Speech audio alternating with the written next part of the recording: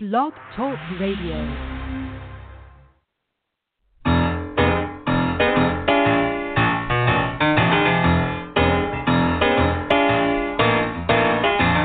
You're listening to The Catch with John Fisher on Blog Talk Radio, connecting life to faith. The world is trying to get it together, trying to help their fellow man, hoping we can make it better.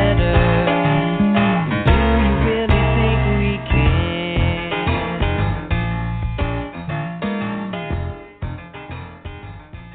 There you go. We're here. It's Tuesday night, and welcome to Blog Talk Radio. This is The Catch on Blog Talk Radio. And if you don't get The Catch, go to catchjohnfisher.com and sign up, and you'll get The Catch every day in your email, 5 days a week. And right now we're doing a very interesting series, and we're trying to keep our Blog Talk Radio on track with the series we're doing in The Catch, and that is all about the 12-step AA recovery program. Now, our point here is that, no, we aren't all alcoholics or drug addicts, but I do believe that we are all into something, and that the principles in the 12 steps, which are directly tied to Scripture, even though no one says it out front, are principles that can guide our fellowship and guide us into loving one another as brothers and sisters, and perhaps even being a better model for church than what most churches have right now. And that's why we're so intrigued by the whole 12-step recovery program and what it can say to all of us. And so we've had some wonderful guests on the last 5 weeks Blog Talk. Every one of them has had some experience using 12 steps in their ministry. And tonight is no exception. We have a pastor who has had the 12 steps as part of his ministry. And we're going to find out his story here in just a minute. And fascinating person who is also involved in a brand new book and a book tour all around the impossible, and a young boy who came back to life, and amazing story. It's going to be a movie soon. We'll hear about that at the end of the show. But right now we want to talk about recovery, and we want to welcome our guest from the St. Louis area. I think it's St. Charles, Missouri, I believe, if I have it right. Yes. Jason Noble. Correct. Jason, welcome to Blog Talk. Thank you. Thanks for having me on. I'm really excited to talk about this with you tonight. Great. Well, we're excited to have you. And I'd love to just start in by hearing a little bit about your story and what is your connection with the 12 steps, the recovery movement? How did you get involved, and how it's a big question, but and how did it wrap itself around your ministry? Yeah, it's amazing because we really happened to stumble upon it. When we moved to Port Angeles, Washington, we became lead pastors in the church, and one of the things that we quickly realized was the level of brokenness that you find even in the church today. And we just started to pray, asking God to give us direction on how to really help people to find healing and wholeness. And very quickly, we prayed for our community also to say, God, send us the people who are in desperate need. And one by one, we started to have drug addicts that came into our church that would come in and be completely set free. And by the time that was done, we ended up having almost 300 drug addicts that came through the church and had gotten saved and gotten turned around. And one thing that we quickly realized with that was, okay, so now that they're saved, how do we help them to walk to wholeness and freedom? How do we help them to walk through this addiction? Many times, they would get saved and relapse because there wasn't a great tool. And so we institute Celebrate Recovery. We highly encourage people to get plugged into the 12-step program. And what you realize very quickly is that that program is not just for drug addicts. It's not just for people who struggle with alcohol addiction. It's very much what you said, that people across the board struggle with some kind of addiction. I think we all do. And when you look at what that addiction usually stems from, it's an area, a lot of times it's an area of brokenness in a person's life. And what was interesting when we worked through with addicts that came in, we found a couple of things in common. One, the majority of them did not have dads, and so they had father wounds that they were dealing with. Another majority started when they were very young. And it blew me away as we really started to pray that God would just send us the broken, send us the lost. And you'd see these addicts that would come in, and they were all in their early 20s. Their lives have already been ravished. They'd been through multiple programs through the state where it was like a 30-day detox. That didn't work. And what we realized is the only thing that works is Jesus. And the 12 steps are great. They're great principles to walk people through to find freedom. It's a systematic approach. And like you said early on in this discussion, every one of those 12 steps is principles from Scripture that people are able to pull out and really work. And as we watched that, we saw it was great. A whole section of our church, literally a whole section, became people had been set free from addiction. And you talk about just an incredible time to see people that were on meth and heroin, and that just became our heartbeat. Lord, help us to help these people to find freedom. Help us to use the tools that you've given us in Scripture. And so many were able to walk to freedom. Then when we got to St. Louis, we made a change to a church in St. Louis, and the heroin problem is overwhelming. I mean, just in St. Louis, it is I think there's 2 people a day dying in our county from overdoses. It is overwhelming.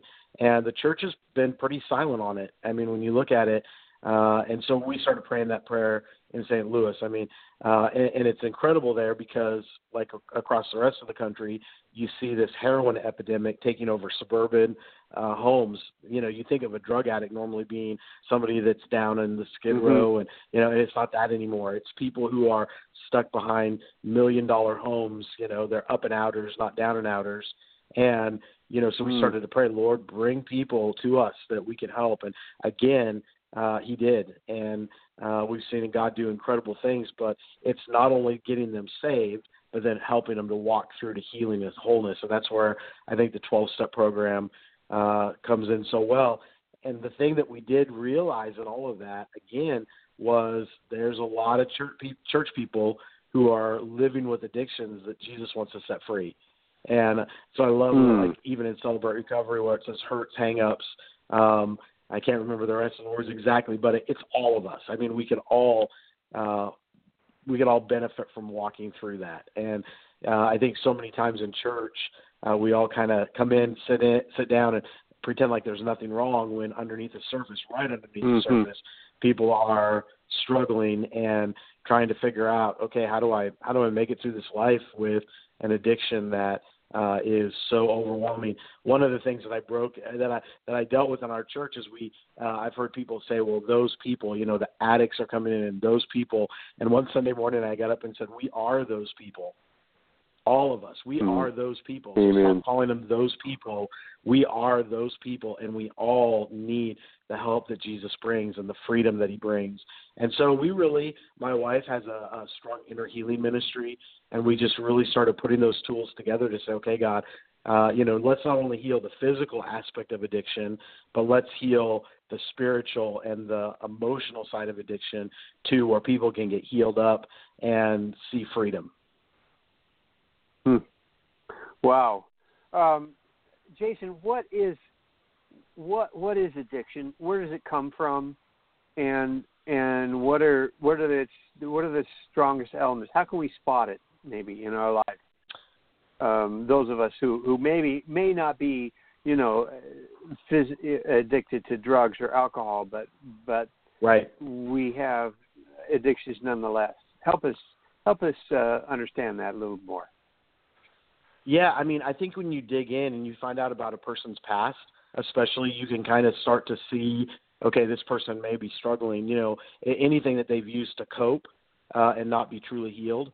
You sit down and you can start digging it. Some people control. They're addicted to control, and they have to be able to control everything in their life, if not anxiety and fear. Some people are addicted to anxiety. Some people are addicted to fear. That you just see kind of the mindsets and the patterns that people have in their lives.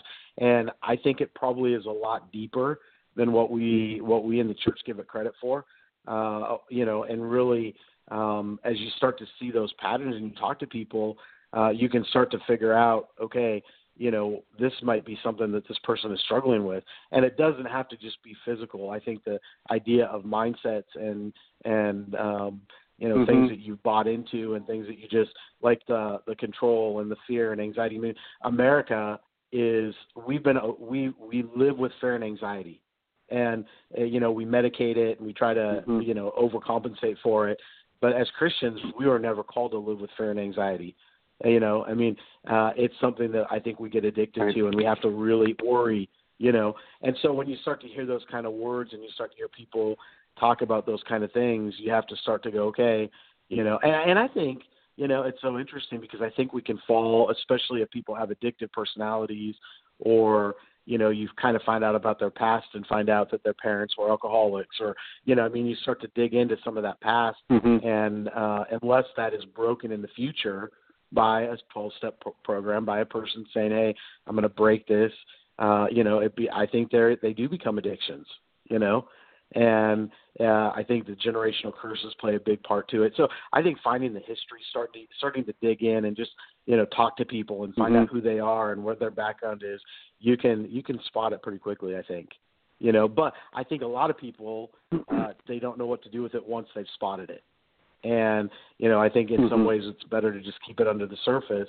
And that's where the 12-step program, healing, all of the stuff, the tools that we have available to us today, it brings freedom. And, at the end of the day, the enemy doesn't want any of us to live in freedom. He wants us to live bound up, wants us to live addicted. And Jesus said, I came to set them free and, and bring freedom and bring them life and life more abundant. And so I think if we can help people walk to that and walk through it, so kind of a roundabout way to answer your question, but I think that's how you spot it, is just start talking and start working through it and dig deeper than what, maybe dig a little deeper than what the person is walking in the door saying they're struggling with,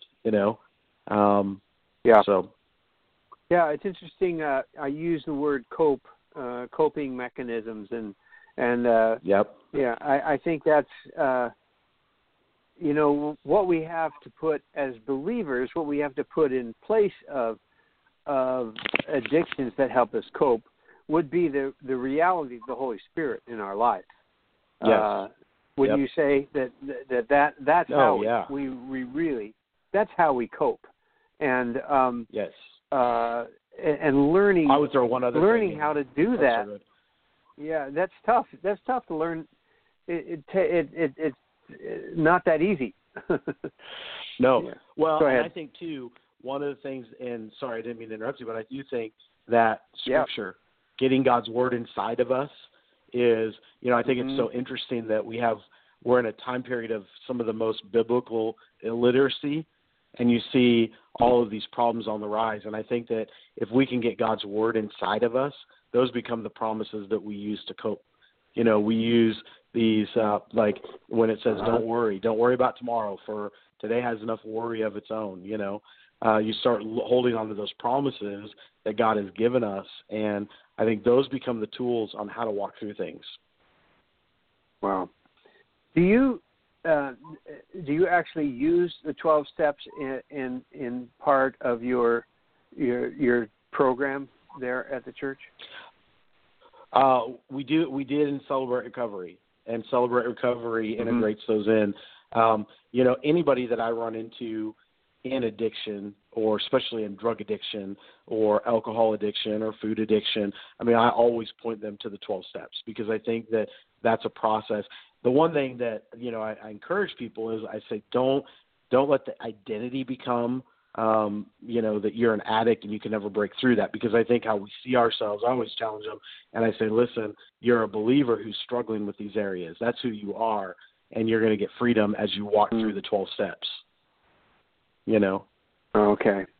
Yeah. And the process of how you walk through that. So, because I think how we see ourselves really dictates how we find freedom too. If it's just, I'm just another addict and I can't break free, I'm going to go do my thing then, and so walking through that, I think, is a big piece to that of how you see yourself. Because I think also knowing your identity, like as a son and a daughter of God, I think that really speaks in. And most of the other thing we found out about most addicts is they don't know who they are in Christ. If you were to sit down and talk to them, they would say, they tell you where they work or who their family is, but never like if you just sit down and say, who are you? They don't know their identity in Christ. Yeah.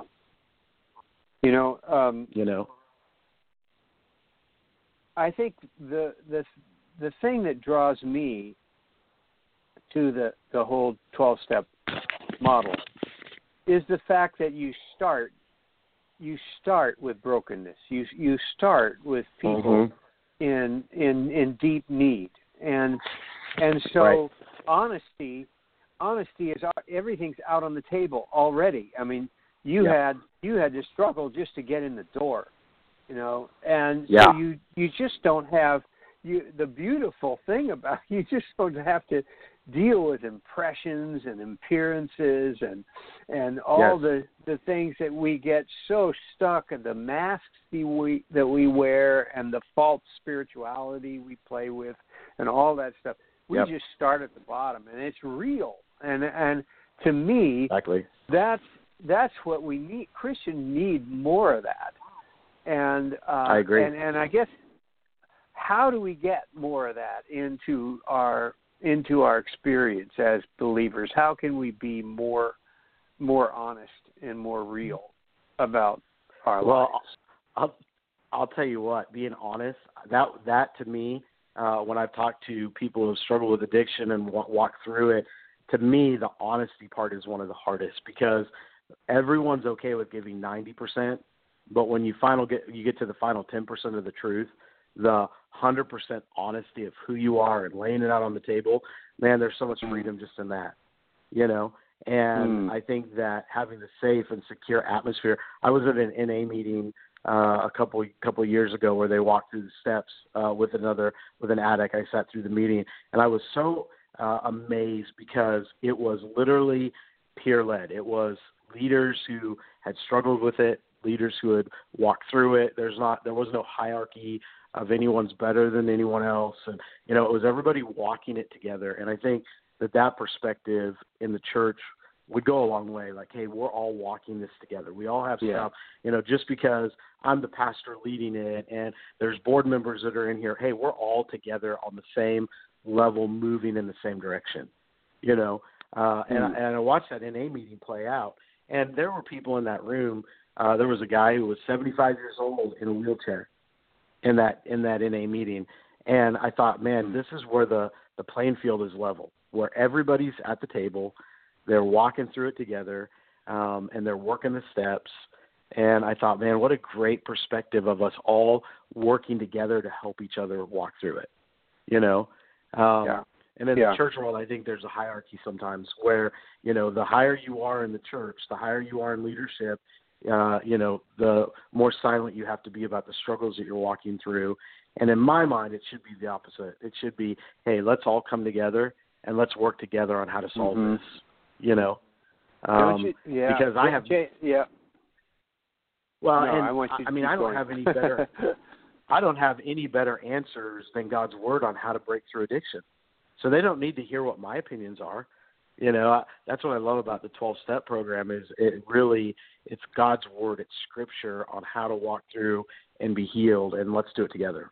It's not me teaching or lecturing somebody else on how to find freedom. And that's, and I think one of the things I heard from addicts in our church all the time is they said, we so appreciate the fact that you bring up and you talk to the addicts directly, and you talk to people who are struggling with addiction, so they feel like it's a welcome place, even in our culture and our vocabulary from the pulpit.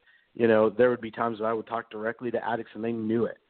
And, to hear that in our culture and in our vocabulary, they said, this is the first place that we've ever gone to church that we feel welcome, Wow. And that was our prayer is, Lord, help us to really just be broken people learning and walking together, As a pastor, Jason, are you able to model that? Are you able to, as a pastor, open your life and share your own struggles and your own needs and brokenness and even addictions? Oh yeah. Are you able to definitely. do that? Definitely. I have no problem, especially one-on-one when I'm sitting with people or I'm in a meeting or a class or, to me, I go, I just want everybody, I want everybody in the place where I'm at to understand we're all together, that we all have stuff we struggle with. There's not one person that's perfect in that room, and the minute they are, it's probably Jesus walking in. That'd be the only time we're all perfect, that there's a perfect person in the room, and so, and it is so interesting because it goes against the grain of people who, Christians. Because, I think that if you're in an atmosphere of most churches, it's, hey, we're not going to admit that we have any problems. We're perfect, and it does go against the grain of a lot of places, Yeah. And somehow we've got to change that. And we do. I've often thought we do. I've often thought it really does have to start. It has to start from the top down, don't you think? Do you think we need vulnerable leaders, in order to show this? Yeah. Yep. I think we also need that spirit of religion broken off the church today.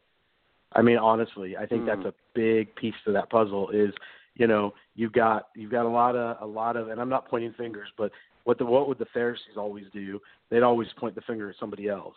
And I think that, in a lot of ways we need to make sure that we have not let that spirit, that religious spirit in our church to hold back people from getting healing, because every day we go, the world is getting more broken. It's not getting better.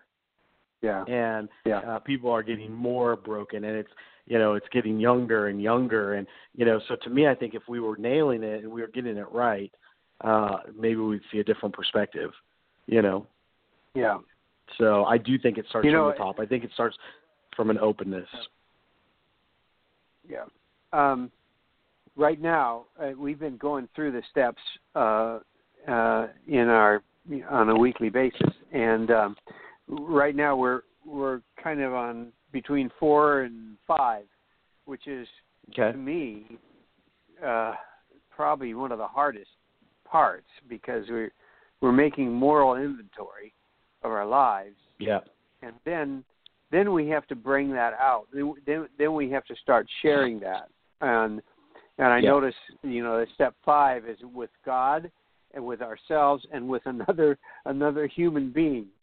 I wrote this morning, gee, can't I just tell it to my dog or my cat? Do I really have to talk to another human being?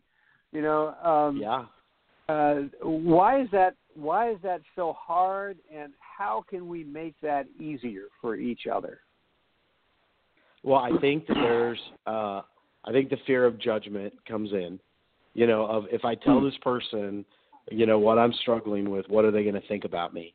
And that literally keeps people bound up. And I think, in that perspective, you've got to have people who will say, listen, you can tell me anything, and I'm not going to think any different of you. I talked to a young guy who's really struggled with addiction just the other day, who's now in Teen Challenge, and he knows he can tell me anything. and I'm not going to judge him. I'm not going to say, well, I can't believe you did that, and I can't believe you did this. And, I mean, I think to just having that open door to say, listen, I'm not going to judge you. It's not my job. I'm not the judge. I'm here to listen to you and then help you to walk through it. And I think if that was open and extended, and it's interesting, that young guy that we're talking about came to our house in Missouri and lived with us for 30 days, and he found some great people in AA who did exactly that for him. He could open up, he could share, take the moral inventory, and he was able to share without any judgment. And, I mean, and I think when we talk about any judgment, I mean, our facial expressions, how we come across, I mean, literally it's, hey, I'm just here to listen to you. God is your judge. I'm here to help you through this, and I think when you run into those kind of people, all of a sudden it's a little bit easier to open up your heart to them and open up what's down deep inside. And that definitely is. And I think that they find freedom once they're able to share that and get it out, and I can tell you with that young guy I'm talking about, incredible potential. And we've had some pretty strong heart-to-hearts where he shared stuff with me that I'm going, in my mind, I'm going, oh, my word, not in a judgmental way, but like, I can't believe he's been through that. I'm so heartbroken for him, and he's told me some of his deepest, darkest things, and it's been healing for him. Wow. So, I think, and when you run into somebody like that, who you feel like you can just open your heart to, and you can trust them. Yeah. And wouldn't it help if we were all doing this? If we were all doing it together? Yeah, it would. I think it would totally help. In the long run, because then you're not like. I think when you realize everybody's in the same boat, we're just in different rowing positions. I think that's really helpful in life. I mean, we're all in the same boat, whether it's drugs or it's alcohol or it's eating or it's, I mean, and to be honest, I will just say, I think the church has to be honest about our eating issues too, because we can look at a drug addict and go, I can't believe they're using, but then go and, fill our plates with 5 pieces of fried chicken back at the church potluck. And, I mean, we run into the same thing, so, and I'm not trying to be negative or, whatever, but I'm like, hey, why don't we just be honest about all of it? Yeah. Instead of picking the worst sins, or categorizing what we think is really bad and then what we allow. That's great. Yeah. Wow. Oh, that's great. Well, this has been very helpful. Time flies, and it does. I promised everybody we'd hear just a little bit about what you're doing right now, which sounds very fascinating. This story that I guess you got involved in as as a pastor of your church, and I did. So tell us in a nutshell what's the story, and what are you guys doing, and what's the opportunity that you have right now? Definitely. So John Smith on President's Day in 2015 went out on the lake in Lake St. Louis in St. Charles. He fell through the ice. It was under the water for 15 minutes. At the last minute, the fire department was able to pull him up. They took him to the hospital, Lake St. Louis Hospital, which is just right around the corner. He went for another 45 minutes without a pulse. So when it was all said and done with, he was out without oxygen for over an hour. And just as the doctors were getting ready to call time of death, they allowed his mom to come in. And Joyce walked in the room, and she said, Holy Spirit, bring my son back to life. And at that moment, they said they felt such a presence of God in that room. His pulse came back. And but he still had a long ways to go. So, I mean, it was a modern-day resurrection miracle story at that moment. Nobody had lived in over 30 years in that lake that had gone under. One of the police department came back and told us. And so at that moment, they transferred him down to Cardinal Glennon in St. Louis, the Children's Hospital, where he got the area expert on hypothermia and drowning, Dr. Garrett. And when he got to the hospital, the doctors really felt like, hey, they were just transferring him from one hospital to the next to die. And so when Joyce walked in down there, the doctor said he's brain dead. He has no brain function, just enough to keep him breathing. We don't think he's going to last overnight. And what would you like us to do with his organs? And at that moment, Joyce looked at the doctors and said, hey, we are not going to have any more of this negative talk around John. She said, we are believing for life. We're going to stand on the fact that our God can do the impossible. She said, told the doctor, and pretty much got right in his face and said, you do what she said, I hear you the best. You do what you can do, and then our God will do the rest. And so she walked out, and at that moment I was at the hospital, and she said, Pastor, I need you to come in and pray for John. This is what we've just gotten. And so walked in the room. All of his organs were in catastrophic failure. There was about 10 different things at that point that could have killed him that he struggled through. And so at that moment when we walked in the room, there were two things, his lungs and his brain. And we started praying for his lungs to be healed first, that the breath of God that raised Adam from the ground would just breathe into his lungs. And that moment I turned around and I saw two angels in the room that were floor to ceiling. I'd seen him in hospital rooms before. And he overbreathed. This whole story's in the book, The Impossible. At that moment, John overbreathed his respirator and his eyes opened. And we're just like, oh, man, God, you're doing something. You could feel it in the room. And then we continued to pray, Lord, now recreate his brain. Just start to put it together. And so with that, I saw 1,000 colors over his head, and it was like God was just knitting his brain back together. And right after we had prayed that moment, his eyes opened, his shoulders came off the mat, and basically I knew at that moment that John had been healed. It was going to take a few days. And so basically 16 days later, after a lot of battle, a lot of struggle, John walked out of the hospital completely whole. And 40 days after that, he was completely released. And so today he is 17. God's using him. I mean, it is one of the most incredible stories. And so Devon Franklin, who did Miracles from Heaven, heard about the story, picked it up, and it will be coming out on 20th Century Fox Easter of 2019. So we're able to go. The book just came out in November, the book The Impossible. You can find it on Amazon.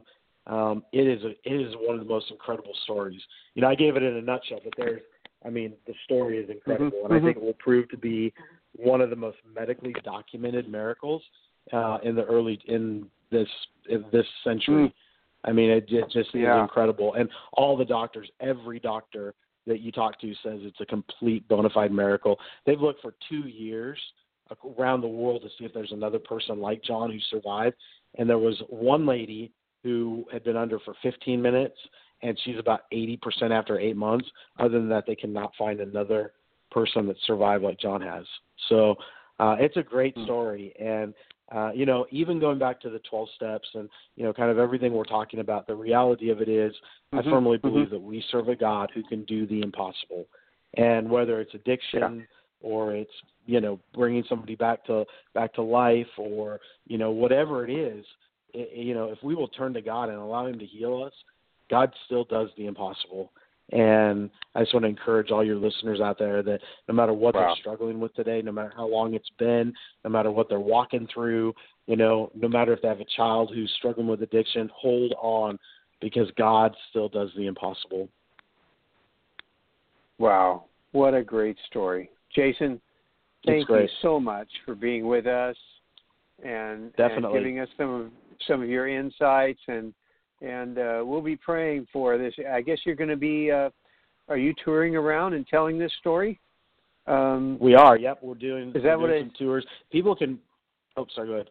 Yeah, we're doing some book tours, and then as the movie starts rolling, they just cast Chrissy Metz from This Is Us to play Joyce, so very excited about that. That just came down. But people can follow along at the website. It's www.theimpossiblebook.com or on Facebook at The Impossible Book. And we'll be traveling, speaking, and sharing a lot of great stuff. So sharing the story around the world is our goal. So cool. Well, we'll be praying for that, and God's going to use this in a mighty way, it sounds like. Yeah. Amen. Fantastic. Jason, God bless you. Thank you so much for tonight. Sir. Yep. All right. Definitely. Thank you. Take care. Take care. All right. God bless you. Yeah. Thanks. There you go, folks. That is that's quite a story, and I just want to underline this whole idea of the need in each one of us, the brokenness, the struggle is real. Let's be honest, and let's all do this together. I think that's what I got from tonight the most. If we all do this together, we will be able to encourage one another, and there's no hierarchy, you guys. There's just none. We're all in the same place together. We're all sinners saved by grace. We're all working through. We all have things that we struggle with. We all have addictions. We can find that God can set us free. He can do the impossible. So take heart. Be encouraged. Hang on. Come back next week. Sign up and get the catch every day. We're in step 6 now. God bless you.